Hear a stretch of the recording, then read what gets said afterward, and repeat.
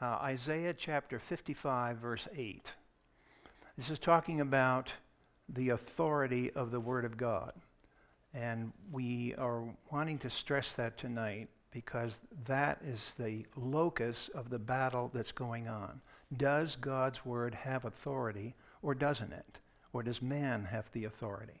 So in Isaiah 55, 8, it says, "My thoughts are not your thoughts, nor are your ways my ways, says Yahweh.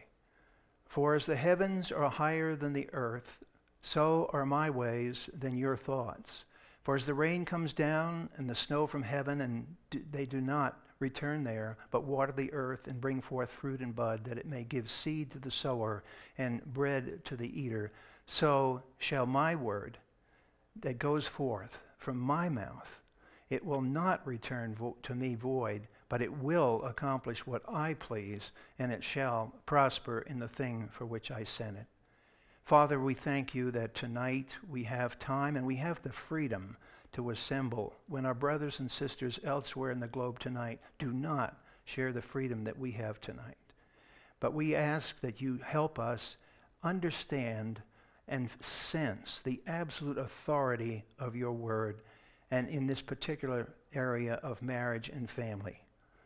Help me and Dr. Woods and Dr. Dean clearly present your word and the difference between it and the contemporary thought all around us. May the refreshing rain of your word water our hearts tonight and tomorrow and accomplish the work of strengthening us as you gave it in history. For we ask this in our Savior's name. Amen. Most seminars on marriage and family are concerned with relationships and so forth, and that's it, the core of it. But tonight, I want to start out in a little different point here.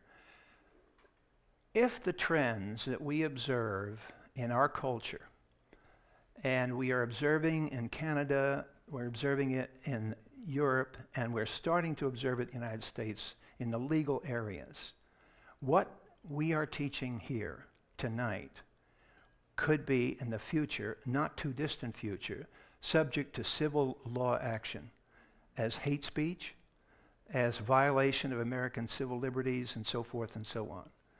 We are dealing here with a very trying time in our culture. Most of us haven't lived through this sort of thing, and those of you who've been around for a while, I'm sure you agree that there's been changes and they're occurring very rapidly. Give you an example. One of my sons lives in Fairfax County in Virginia. Fairfax County used to be a relatively laid-back conservative area. But because many people that work for the government have moved there, it's sort of a PC place now.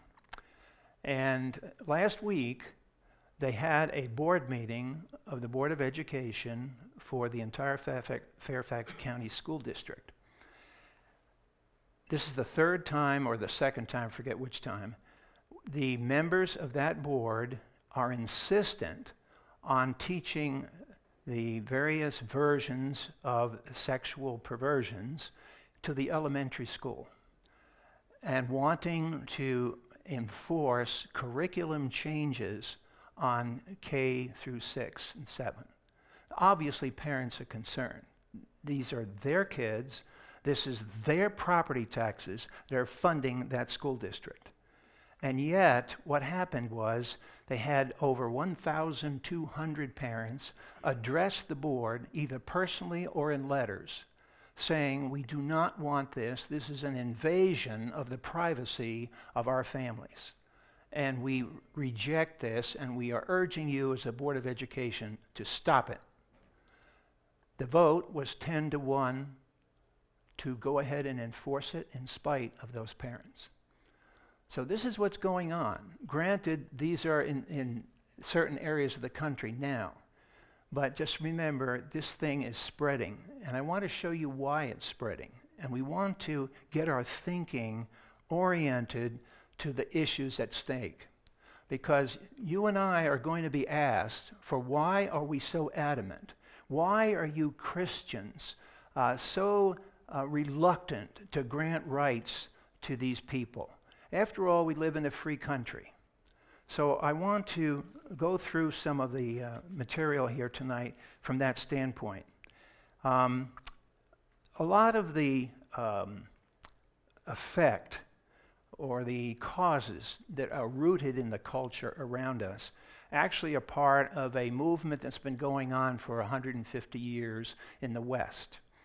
And it's largely pushed by academia. Just keep in mind that the faculties in our universities are people who were raised in the 60s. So that puts it together. You have radicals on the faculty. This is why Christian students, thankfully, we have a few Christian students with support from their parents, and by the way, there are very few that do this, who are adamant and are going to counter these situations. We have the Alliance Defending Freedom coming in legally into the court system on behalf of Christian students. The Christian students, a few of them, are standing up because they're not going to be intimidated and they're going to fight for their rights. And I've encouraged several that I know to go to the book of Acts. Let's think about how Paul. So many Christians read Romans 13 and they think we're supposed to be a doormat for the civil authorities because Paul says respect the authorities. But let's watch Paul's behavior in the book of Acts. In Acts 16, that famous passage of evangelism where believe in the Lord Jesus Christ and thou shalt be saved in thy family, where that is, if you read toward the end of chapter 16, you'll see that the local authorities, the civil magistrates, came, they grabbed hold of Paul and put him in jail. And that's the story of the Philippian jailer.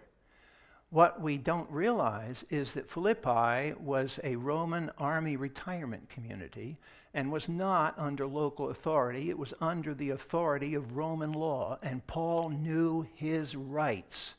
So come morning, when the civil authorities realized they had done a mistake because Paul was a Roman citizen and we did an oops, we want to get him to just quietly leave town. So they say to the jailer, let Paul out and let's not make a public spectacle of this. Actually, we have the first sit-in demonstration in the Bible because Paul refuses to leave the jail. He says, I'm not leaving this jail until you authorities in public come down and you let me out because I want to embarrass you in the front of the city of Philippi as violators of my rights as a Roman citizen. And then when Paul was accused by the Jewish people of various things, he appealed. He said, I'm a Roman citizen. I'm going to invoke my Roman authority. So there you have, yes, we respect the institution of civil authority. That does not give us the mandate to accept everything that's done in the name of civil authority. Because clearly there are rights. We live in a constitutional republic, and we have something called the Constitution. So we have these rights, and we are to use them. Now, a thing that I've noticed on the campus, I try to keep in contact with college students because I always think of my Christian college student friends as my cultural informants because they tell me what's going on in the classrooms. And I always listen to them very carefully and try to help them and coach them in how to deal with the situations. And I've learned a lot from doing that. But one of the contemporary things that is behind the movement we're addressing tonight is the argument, and here's a symptom of it, and then I'll tell you what it is. Ask if you have a college student around. Ask him or her if they had a course any time in their 4 years at college in Western Civ. I doubt you will find one college student in 100 who has been required to take a course in Western Civ. You know why that is? Because Western Civ is considered to be Western civilization as the civilization that oppresses people. It is considered to be the bad thing. Particularly, it is considered to be an example of white privilege. Now let's straighten something out right here. White people in Europe were killing each other, were as brutal to each other as any other place on earth. It wasn't white privilege that made Europe and Western civilization the great civilization it was. You know what it was? It was the influence of the gospel of the Lord Jesus Christ. That gave West the basis for science. It gave the West the basis for integrity and economic transactions that lowers the cost of business, and so forth. You can go on. There's a great book out there by Mendel Mendelwadi, who is an Indian Christian, served in the parliament in India. And he's looking at the West as an Indian. And he's saying, what are you Christians doing? You're throwing out the book that gave you the finest civilization on earth. And his book is called, the title of it is The Book That Made Your World. The story of how the Bible created the soul of Western civilization. And that's from a non-Westerner. He's looking at us from the outside. And it's a wonderful book because it makes you realize that we have been sown a whole bunch of myths in this social awareness movement. But I want to, because we are in a situation of looking at the Word of God, the slides I have will be a little different from the other fellas. I'm using the background and the PowerPoint slides of what I teach for a course I teach at Chafer Seminary. I teach a course called Biblical Framework. And this is a first-year course given to students so that they will understand the authority of the Word of God in every area of study and every area of life. The Bible is not just a little religious book that we kind of peripheralize off to the right side of our vision. So we use this course to train young men and women to think biblically. Now, it's not a detailed course. I'm just trying to hit the highlights. So let me give you some of the things we say about the Bible. One of the things I try to point out is when we hold this book, this isn't a book. This is a library of books, of epistles, of songs, and poems. Now, think about it. It's a book made in 3 languages. It was gradually written over 2,000 years. Now, let's just think about that. 3 languages in 2,000 years, 66 items by over 36 authors. And the people that God selected to write in this library were people from every social strata. It was small-scale businessmen, the fishermen of Galilee. It was royalty. It was statesmen that basically were involved in the highest areas of Persian politics. These are the kind of people that wrote this. When we read that the Bible is sufficient unto every good work, you know why it's sufficient unto every good work? Because God the Holy Spirit could take this person, this person, this person, this person from every level of society to tell us how we are to live our lives. Not only that, but we can go through the Bible and we can see these people, men, are writing, and women are involved too.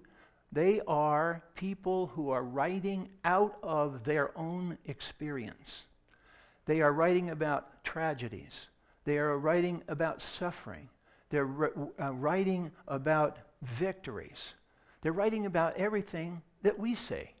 And so the Bible is a library, and it's set up to address every area of life.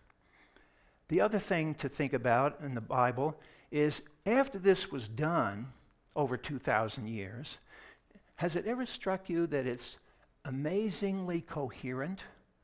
Can you think of any other library in history that has been written over that long? Take, for example, Mortimer Adler's great books of the Western world.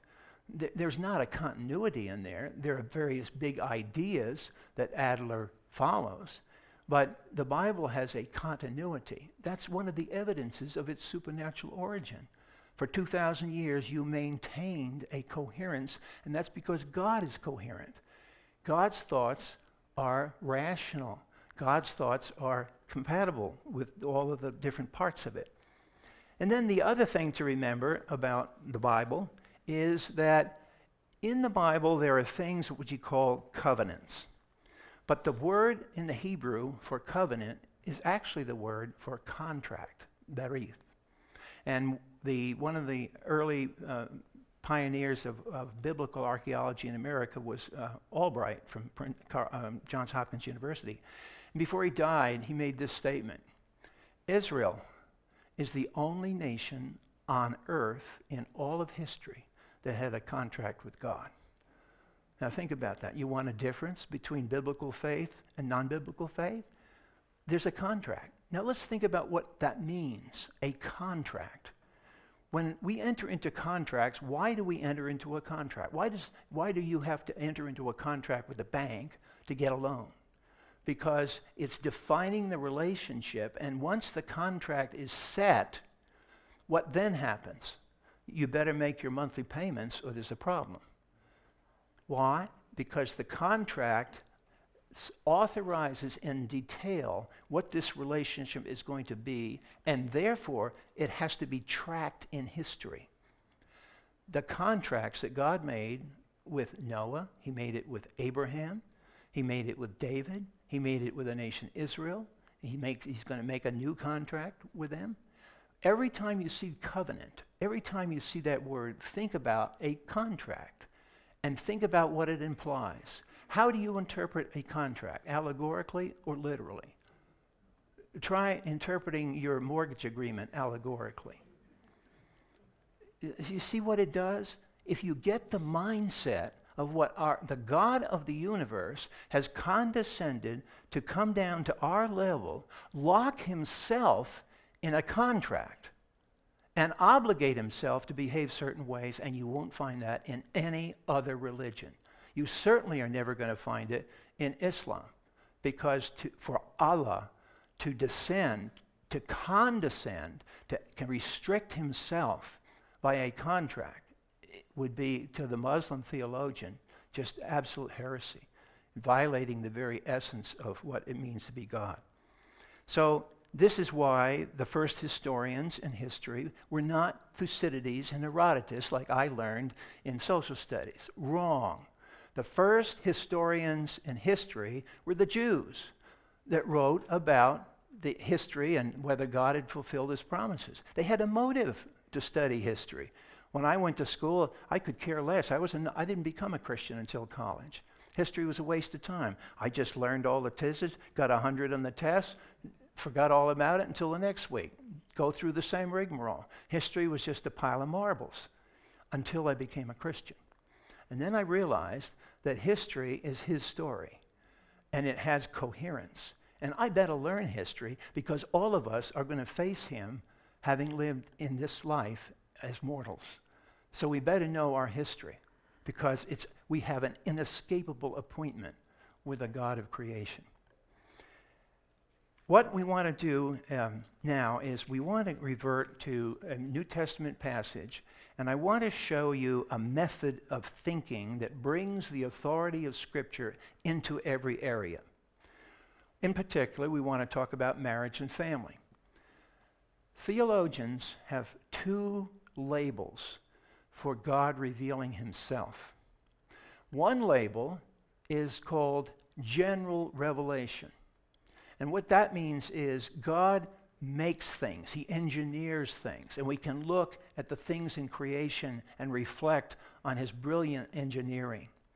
Those of you who might be interested in the medical side of things, the Institute for Creation Research has just come out with a 4-video set done by a man who has his MD as a doctor and his PE as a professional engineer. And he brings those two disciplines together in an amazing way. And he's created these 4 videos on the human body. It's called In His Image. And that first lecture that Dr. Galozo gives is an illustration of what happens when a baby is born. We don't even understand. We take it for granted. Babies are born all the time. But if you understand what happens to that baby's body in moving from an all-water environment to an all-air environment within several hours, the systems that have to change, all of that baby's nourishment is coming through the placenta and the umbilical cord. And the moment he's out of the mother, that is ripped away, and now he has to air breathe. If he tries to air breathe inside the womb, he would drown.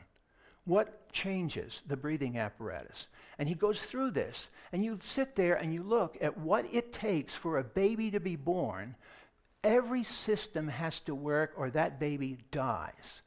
And there are innumerable systems that change. Hormones change. There's a hole in the human heart that has to be filled in within hours of the baby's birth, or his heart fails. His liver has to be turned on because it's not totally functioning inside the womb. It doesn't have to. The mother's liver is operating this way. The baby's systems have to take over. Now, that is not a chance product. So this is what I mean by general revelation. And of course, what's missing in our education, because we've all been through secular education unless we've had the advantage of Christian school, we have learned, let's think about this, from our kindergarten to the 12th grade, 13 years of our most formative time in life, we have learned every single subject as though God doesn't exist, or if he does, he's irrelevant to this subject. Then we become Christians and we start to read the Bible. How can we expect to be masters of the Word of God by listening to 40 or 50-minute sermons once a week when the entire world is drumming its doctrine, its view of general revelation? It's not general revelation. These are chance products over and over and over and over. It takes you years to think through the implications of the Word of God.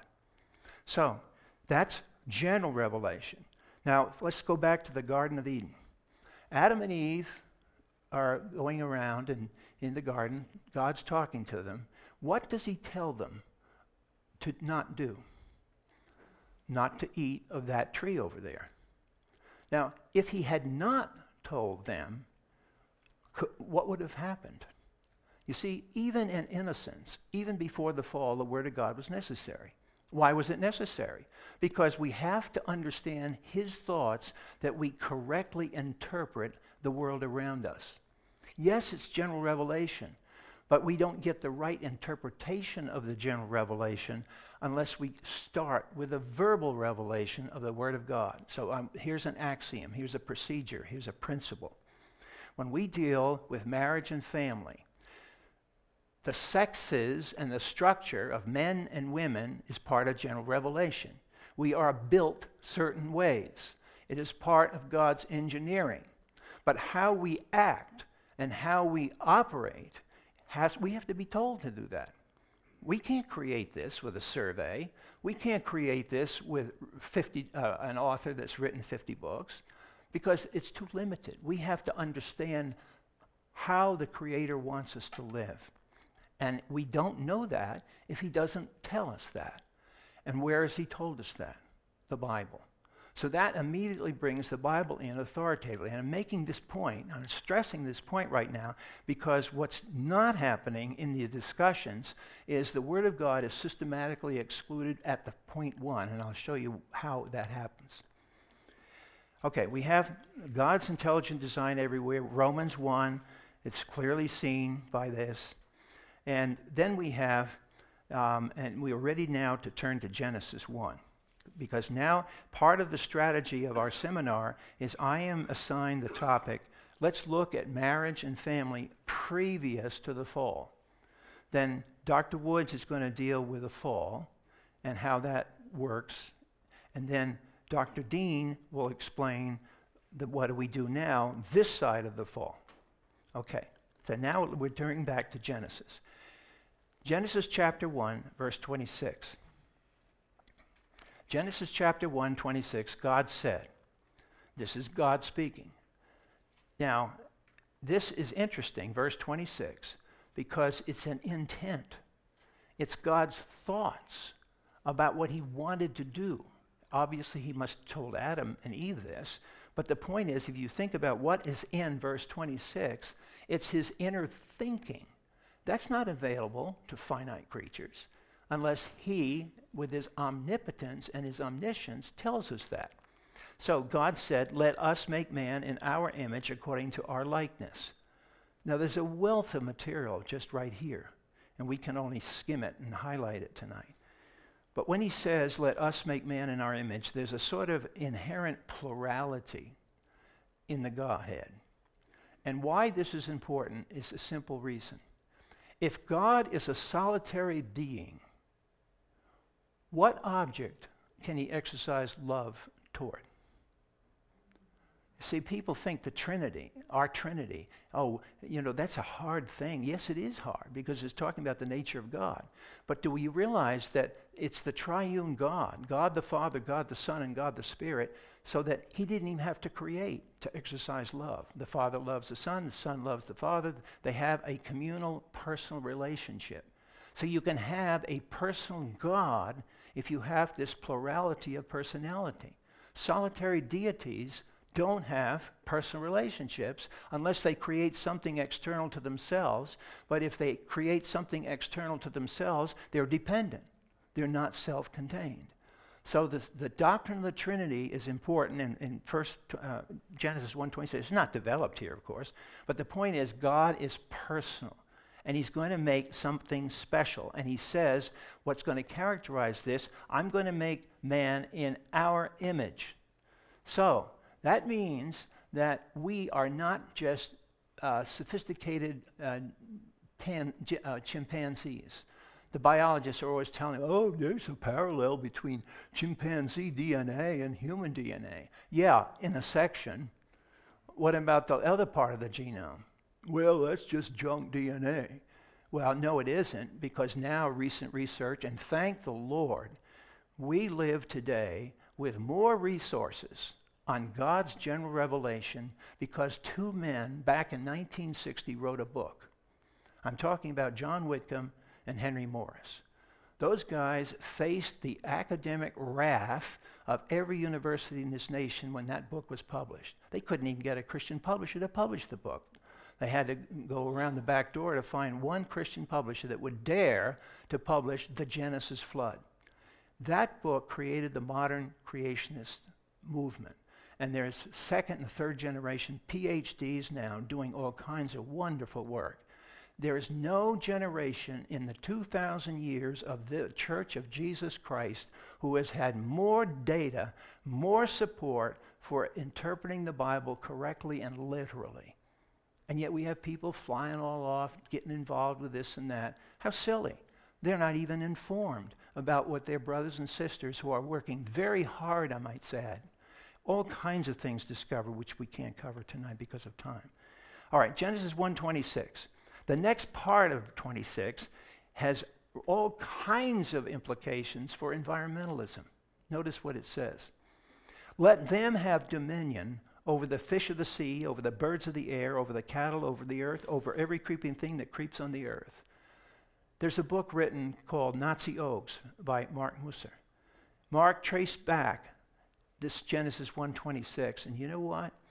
In the 19th century, there were several men who had read 1:26 and said, see, this is the Jewish book, and that is responsible for the Jews in Germany who financed the Industrial Revolution and all the pollution came out.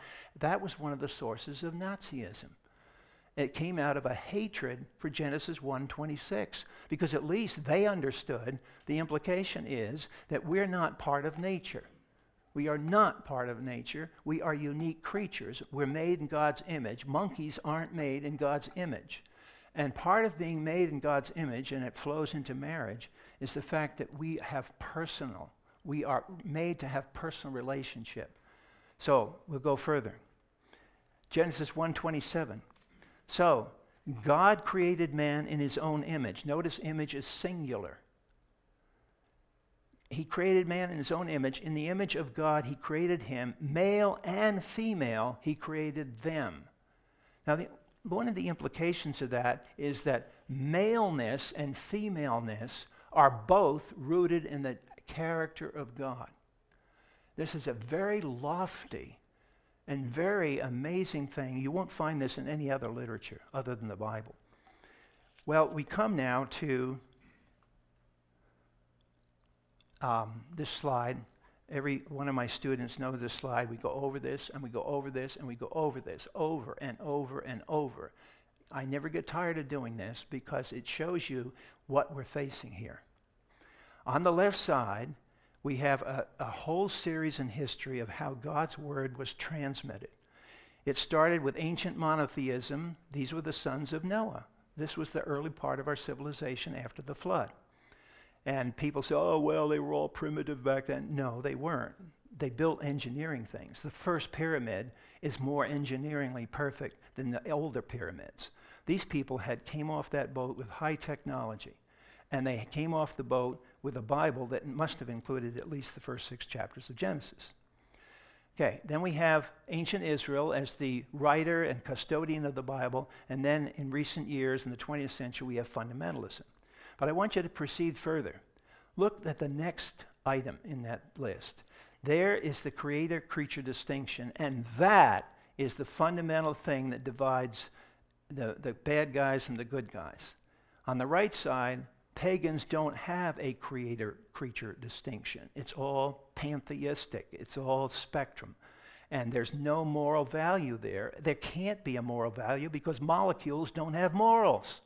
What are you doing getting ethics? Don't quote your ethics at me. You don't have a qualification to say something is right and something is wrong. I don't either. The reason I can say something is right and wrong because I listen to the Creator who revealed himself. That's the only basis of ethics. And ultimately, down below, here's the bottom line. As they say in investing, follow the money. Well, down the bottom of the line, follow the responsibility. On the left side of that diagram, it makes all of us ultimately responsible to our Creator. So you can say what you want to, we can live the way we want to, but in the end, we are responsible before our Maker. The other side, we're all passive victims. Blame it on somebody else. Blame it on the universe. But don't ever accept personal responsibility for anything. So now we come to how the Bible is coherent. And I want to show you a quote from one of the church fathers. And the reason I show you this is because Tertullian, this particular father, had this neat picture visualizing God in Eden, stooping down and molding the earth into the first human body. Now look what Tertullian does with this. He says, imagine God wholly employed and absorbed in it, with his hand, his eye, his labor, his purpose, his wisdom, his providence, and above all his love, which was dictating the ligaments of this creature. Whatever was the form and expression which was then given to the clay by the Creator, Christ was in his thoughts as one day to become man, because the Word too was to be both clay and flesh. You see why we're not chimpanzees? We are created with bodies that made Christ able, the Son of God, able to become incarnated. You see how this connects? From one slide to the other, we've just been talking about Genesis 1. Now we're talking about the incarnation in the New Testament. But people that think clearly, like Tertullian here, that match it up. And this is how you discipline yourself mentally to think through the implications of the Bible. We have to develop this because our educational system doesn't provide the tools. We have to train ourselves to think this way. Now, one of the problems we face with this whole marriage family thing is due to this man, Sigmund Freud. And the people that are pushing these agendas probably never even read Freud. They don't have to have read Freud. They just inherited his ideas. Freud did this. And this is from Rosaria Butterfield, who herself was a leading lesbian activist who became a Christian. And she had her PhD in these studies. Rosaria knows what she's talking about. So here's what she says. This is one of the most illuminating quotes I have ever seen. The concept of sexual orientation was first used by Freud, and its effect, if not intent, was to radically resituate sexuality from its biblical creational context to something completely new. The foundational drive that determines and defines human identity. By defining humanity according to sexual desires and segregating it according to its gendered object, Freud was, intentionally or not, suppressing the biblical category of being made in God's image, male and female, and replacing it with psychoanalytic character of sexual identity. Take hold of this someday, and when you have some radical telling you about, well, I believe this, just say, I'm not a disciple of Freud. I'm a disciple of Jesus. So these ideas are out there in the culture, and we just have to identify where they come from. Now, just a few words about God's image and the male and the female. Think of these words that Jesus spoke on Palm Sunday, or close to it. Matthew 23:37.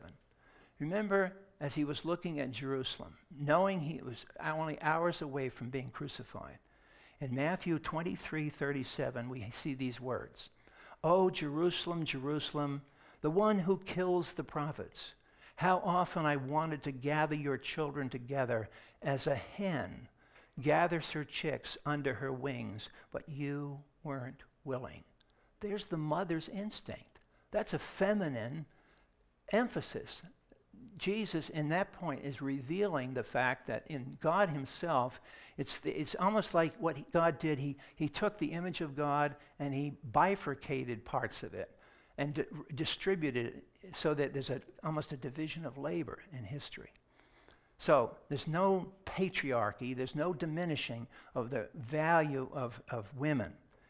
Another example is the whole book of Proverbs. Lady wisdom is a lady. Isn't that interesting? Wisdom is pictured as coming from the woman. And it's the mother who is telling her son, not the public school, not the church. It's the mother in the home who is telling the boys, watch this, here's what you want, here's your relationship. Because this is the power of the mother. Dads don't do this very well. We all know, all of us have been married more than 3 days, know that we think differently. And the point is that women fill in our gaps. We blunder along, and I know I've had this many times. My wife, she doesn't deliberately humiliate me, but you all married men know what's going on. They point things out. Honey, did you notice this? Duh, no. This is the interaction that goes on between the man and the woman. It's because they're made differently.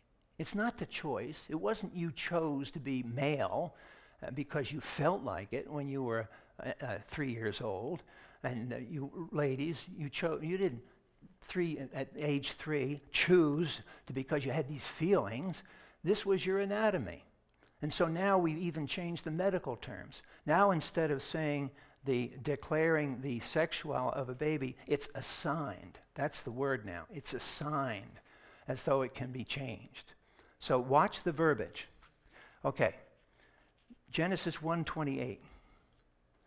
God blessed them, and God said to them, "Be fruitful and multiply. Fill the earth and subdue it. Have dominion over the fish of the sea, over the birds of the air, over every living thing that moves on the earth." Notice what he says, be fruitful and multiply. There's the family. Now, there was a clergyman back 200 or 300 years ago called Thomas Malthus, and Malthusianism has infected academia. I see it in the environmental area. It's always the pressure that, there's a fear of overpopulation.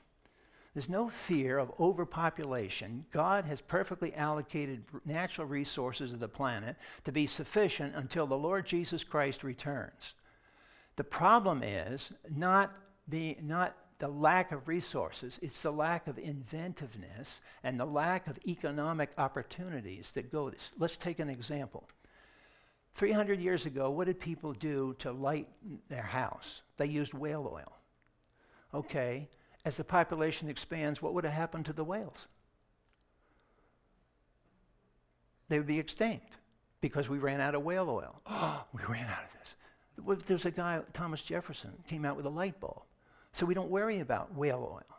You see, the bottom line is that every baby comes with a brain as well as a mouth.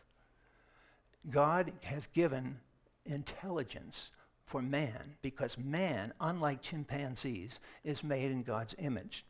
And so this idea of there are population density limits, but it's usually due to poor, sloppy economics, poverty caused by political fighting and infighting and so forth. But there's no inherent danger. All you have to do is fly across the United States. We are not an overpopulated nation. Now let's turn to Genesis 2. Here's zooming in on what happened on the sixth day. In Genesis 2:20, it says, "For Adam there was not found a helper for him. And Adam said," this is now when he recognizes, "bone of my bones, flesh of my flesh, she shall be called woman because she was taken out of the man."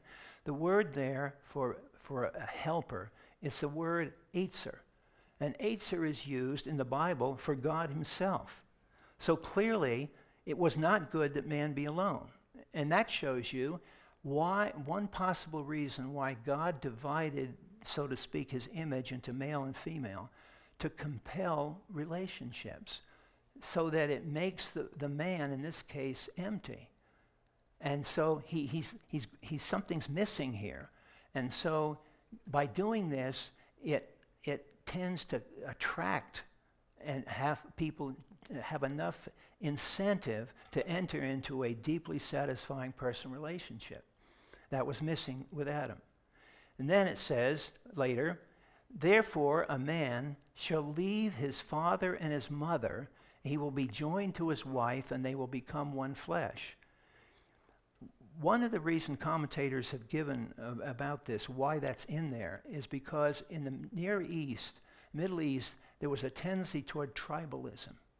So young men never got the full responsibility. In other words, he couldn't make a decision. He'd have to talk to his grandfather, and the grandfather would have to talk to the great-grandfather. And everybody would get involved in the decision. And that's not the way God wants to run a family. It's the guy has to have responsibility, and he has to learn how to do it himself. And so that was we call it the nuclear family, people call it. "And they were both naked, man and his wife, and were not ashamed." And the reason they weren't ashamed is because before the fall, there was openness and harmony. And this is the state of the pre-fall. That's the way God designed marriage. Now I want to take you to understand the attack against what we just did. We just went through Genesis 1 and 2. Here is what happened in the same-sex marriage debate. You had it here in New Mexico. I had it in Maryland. There are 3 out of the 4 assertions have absolutely no logical continuity. Watch the phony logic used by the same advocates of same-sex marriage. Look at number 1. It's a hidden presupposition in their argument that marriage is only a social contract, not rooted in designed sexual distinctions. They don't want to bring this up, but you see, what happens here is if you listen to the debates, they call marriage a convention, or they call it a tradition. Even conservative people say, well, I'm arguing for traditional marriage. Don't argue for traditional marriage. That misdefines the argument. We are arguing for the created divine institution of marriage. Once you argue that it's tradition, they can say, well, traditions change. Now what happened to your argument? See, the argument hinges on the fact of the sexual design of God. So it's a direct denial of biblical faith. So here's the argument now. You read it in newspapers and so on. Usually they don't mention it like I'm doing here at point number 1. And the reason they don't do it is because they don't want to aggravate clearly. They don't want to reveal clearly that they're rejecting the Christian faith. It's not quite politic to do that. So we develop insidious ways of coping. So marriage is only a social construct. It's only a tradition. It's only a convention. Well, no, it isn't. So before you even talk about equality, you've got to deal with this. This comes before equality. Equality doesn't matter. You take a fourth grader in arithmetic. Before you put an equal sign between 2 numbers, what do you have to do? Be sure they're equal. Then you say they're equal. You have conventions there and the way the math is done. You don't say something is equal if you can't justify why it is equal. And point 1 invalidates their equality argument. It's not the case that marriage can be changed. So don't tell me about you're going to use equality because two different people who aren't male and female. That's not what marriage is. 2, marriage involves no more than 2 people. It's purely arbitrary. Wait till the polygamists get hold of this. You watch, it's going to come. We can marry 3 or 4 people. There's no inherent limit on marriage by their argument. They have not defined why marriage should be 2. I can say, why can't it be 3? Give me a reason why it can't be 3 or 4. Well, we never did it that way. Well, we never had this before either. Number 3, no harm will come from redefining marriage.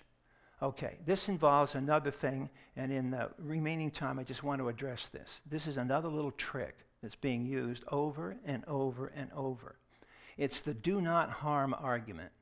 Those of you who studied ethics know it comes out of J.S. Mill's utilitarian ethics. The idea is what is right and what is wrong can be determined by whether it does damage. The fallacy in this particular thing is how do you compute the harm versus the benefits? That's a calculus. How do you do that? How do you have enough information? Let me give you an example. Oh, abortion does no harm. My wife works in Birthright. Let me tell you, you know, half the women that come in that counseling center are over 50 who had an abortion in their 20s, and they still aren't over it. They're still grieving over it. Let them tell you what harm was done. And the harm medically. The woman, she's pregnant, the hormones are building up, they're constructing a baby. For heaven's sakes, it's a construction project going on here, and you come in and stop it. What do you suppose all the hormones happens to the circulating the female body? It never resolves because the baby's never born. So these are illustrations of before you say it won't do any harm, you better start thinking, how do you know it doesn't do any harm in the long run? See, God knows the long run because He created us. So isn't it a little smarter to pay attention to the Bible in all these other areas? He can tell us whether it's going to harm or not. Then finally, all couples should have equal access to marriage. Well, that follows only if you got snookered by the first 3 points. Here's what's happening in our society. This is a law professor. Dr. Smith writes out of San Diego University Law School. He wrote a very incisive book called The Disenchantment of Secular Discourse. And what he's talking about is what's going on in the courts. And the reason he picks the courts is because the courts supposedly have more rationality, more careful deliberation, and so forth and so on. But notice what he says. In contemporary political liberalism, reasonableness denotes a willingness not to pursue for vital public purposes what one believes to be the ultimate truth, based upon the judgment that reason will not lead to social unity, which can be maintained only if people agree not to make important public decisions on the basis of arguing about what is ultimately true. See what he's saying? If you deal with deep issues, what's going to happen? We're going to divide because there are going to be believers out there and unbelievers. So we don't want to divide society, so we'll conduct this charade of never getting into deep issues. And of course, you don't have community here because it's a facade of community. There can't be a unified community this side of the fall. Show you some more things that are going on in the courts. Secular legal hostility to biblical faith. Now, I want you to watch this.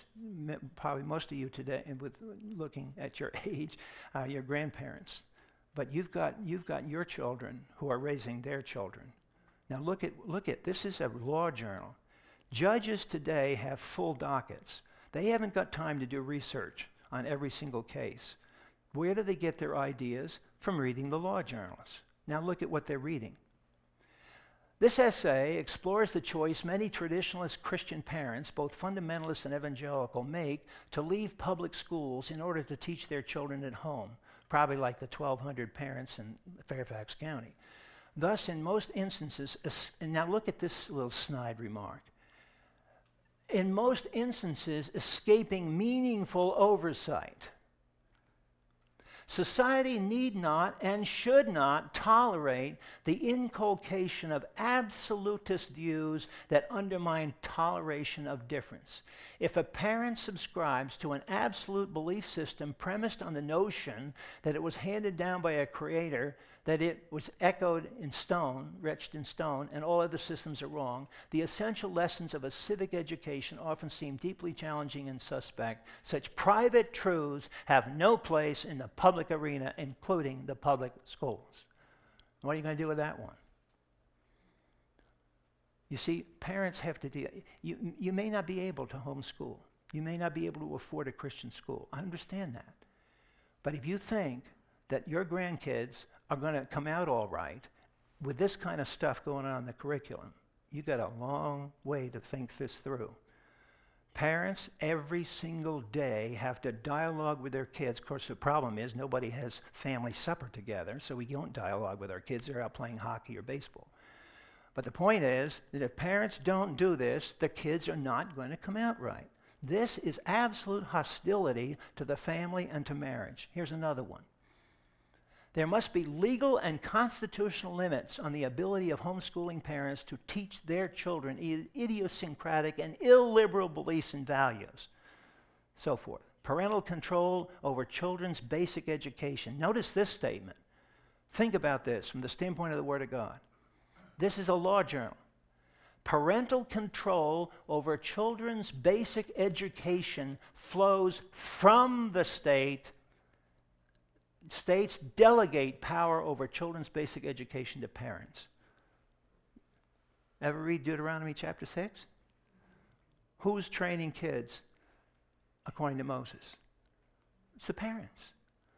The parents may hire teachers to help. The parents may contract parts of it out, but the parents are responsible for this. And folks, today, our family structures are weak in this area. We're busy, distracted. Can't even get together a family meeting without everybody doing this on their smartphones. We're not talking to each other. These are the disciplines that need to happen, or our children are going to be drift. It's just hard. We're sorry, but this is the way it goes. And we don't have time to deal with this quote, but he's just basically saying what's happening. We're never discussing the basic issues. So I want to summarize now. God's original design for marriage. Thinking through some of the basic things here. Maleness and femaleness both derive from God's image. It did not derive from personal feelings of sexual orientation, according to Freud. Freud is the guy. Let's pin the needle on the donkey where it belongs. This is Sigmund Freud, and these people may not have read Freud. They are Freudian disciples that are compelling Freudianism to dictate school policy toward my grandchildren. Is that right? Doesn't Jesus have an authority equal or better than Freud? And 2, the purpose of this divine institution is to build future culture through creating a family and preparing children to expand man's dominion over nature. That was the whole point. Think of Adam and Eve if they hadn't have messed up in the garden. Would that have made a difference in human history?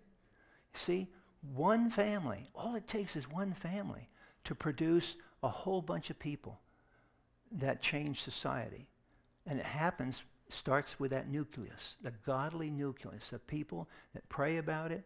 Every family's not going to come out right. We all know that. There are going to be glitches and so on because we live this side of the fall. But the original design of the family was an institution. Think about this. Adult children don't become adults until maybe 20s. What animal do you know that keeps its babies for 20 years? Very few. Why then does this creature called man and women, why do we keep our offspring for 20 years? It's to train them because they are going to be the cultural engines of tomorrow. Third thing, the purpose of the divine institution, and Dr. Dean will get into this further, the purpose of the divine is to reveal within mortal history the relationship between Christ and the church. The only reason I point this out, I'm not trying to go into Dr. Dean's domain here, but I'm just showing you this because it shows you, if you listen to God, his instructions about marriage and family have in mind these heavenly things that no sociologist could ever pronounce. How is a sociologist going to know that the marriage has meaning in its relationship to Jesus Christ reigning from the Father's right hand and the Holy Spirit working in the body of Christ? Show me a psychologist or a sociologist that can scientifically arrive at that conclusion. See what I'm saying? Marriage is far more complicated, the whole institution, far more profoundly involved in history than any sociologist is going to say. Finally, fourth, experience in pre-fall an unhindered, open interdependency, a team of dominion with a division of labor that was not competitive. That's basically the summary of marriage, and we could go on about this. I just want to terminate. I'm running it just a bit over, but I want to show you 2 slides to show you how, when God created the legal system, the policies of Israel, he built in wisdom. Think about this. For 800 years, there was a mini kingdom of God physically existing in history, with God making the policies and enforcing the policies. Doesn't that say to you that maybe we ought to study the history of Israel to see how God administered a nation, how policies worked out? I built this chart, and I'm whipping through this thing fast, but there's a chiastic structure, the 10 Commandments. Notice if you kind of take the first and second together, in Deuteronomy 5, 6 through 10, God alone is worthy of worship and service. Then you contrast it with verse 21, the 10th commandment, thou shalt not covet. What is coveting? It's we're dissatisfied with how God is providing for us, so we covet something. The third commandment, accuracy and length, you shall not take the name of the Lord your God in vain. Then you go down to the 9th, thou shalt not commit perjury. What do those 2 commandments deal with? Language, don't they? Integrity of communication. Then we have the verse 12 through 15, management of labor. 6 days you shall work, 7th day you will rest. Then in verse 19 you have thou shalt not steal. What do you steal? Property. Then we come down to the honor your father and your mother, verse 16. Then in verse 18, you shall not commit adultery. Both have to do with marriage and family. And then finally, in the center of the chiasm is life. So if you invert that diagram, you get a kind of like a design of how God has worked this out. First, there's a heart allegiance to God, or its reverse, a dissatisfaction with God. The next thing is the next layer of commandments is integrity of communication. Why is that important? How do you build any society if you have no integrity of communication? Can any of you guys run a business with your accountant cooking the books? Everything depends on integrity of language. Then you go up one more labor and property. Business depends on what precedes it. You have to have people who have integrity of language in order to labor and have property. Then you have marriage and family. Notice it comes after. What supports marriage and family? Every marriage and family is a small business. You have to have some wealth. You have to have some property. That's why in the ancient world they had dowries. What was the dowry for? To solidify the economic basis of the marriage. And then finally, you have life protected. Well, that's very, very, very hasty, very quick thing that I've worked through here. But I just wanted you to get some taste of the fact that we are up against it, people. We are up against it intellectually. We have people who are not well schooled in how to discuss something. That's why we skip over to, well, I'm all for equality. Well, so am I. And so tell me about why. See, there's no discussion. And then we have the fragmented, distracted nature of our culture today, where everything comes first, the Word of God, number 13 or 14, down the line. And we're going to pay a price for that. Our marriages and our family are under assault in every area. This is not to be discouraging because we know that God is sufficient. He designed marriage. We have to listen, verbal revelation, and say, Lord, how did you design this to function? And he'll show us from the Word. But it takes time. It takes study. It doesn't come in 5 minutes. Father, we thank you for our time tonight, and we pray that your wisdom from your Word would challenge our thinking so that we wouldn't just accept these slogans and the innuendos that are going on. Because someday, some of us here in this room may have to stand before a tribunal because we have taught our children what is right and what is wrong, and the state says we are wrong because we don't agree with the state. So, Father, help us prepare for those times and to support one another as parents, to encourage one another, to pray for one another as we live out at this point in our national history. Thank you in our Savior's name. Amen.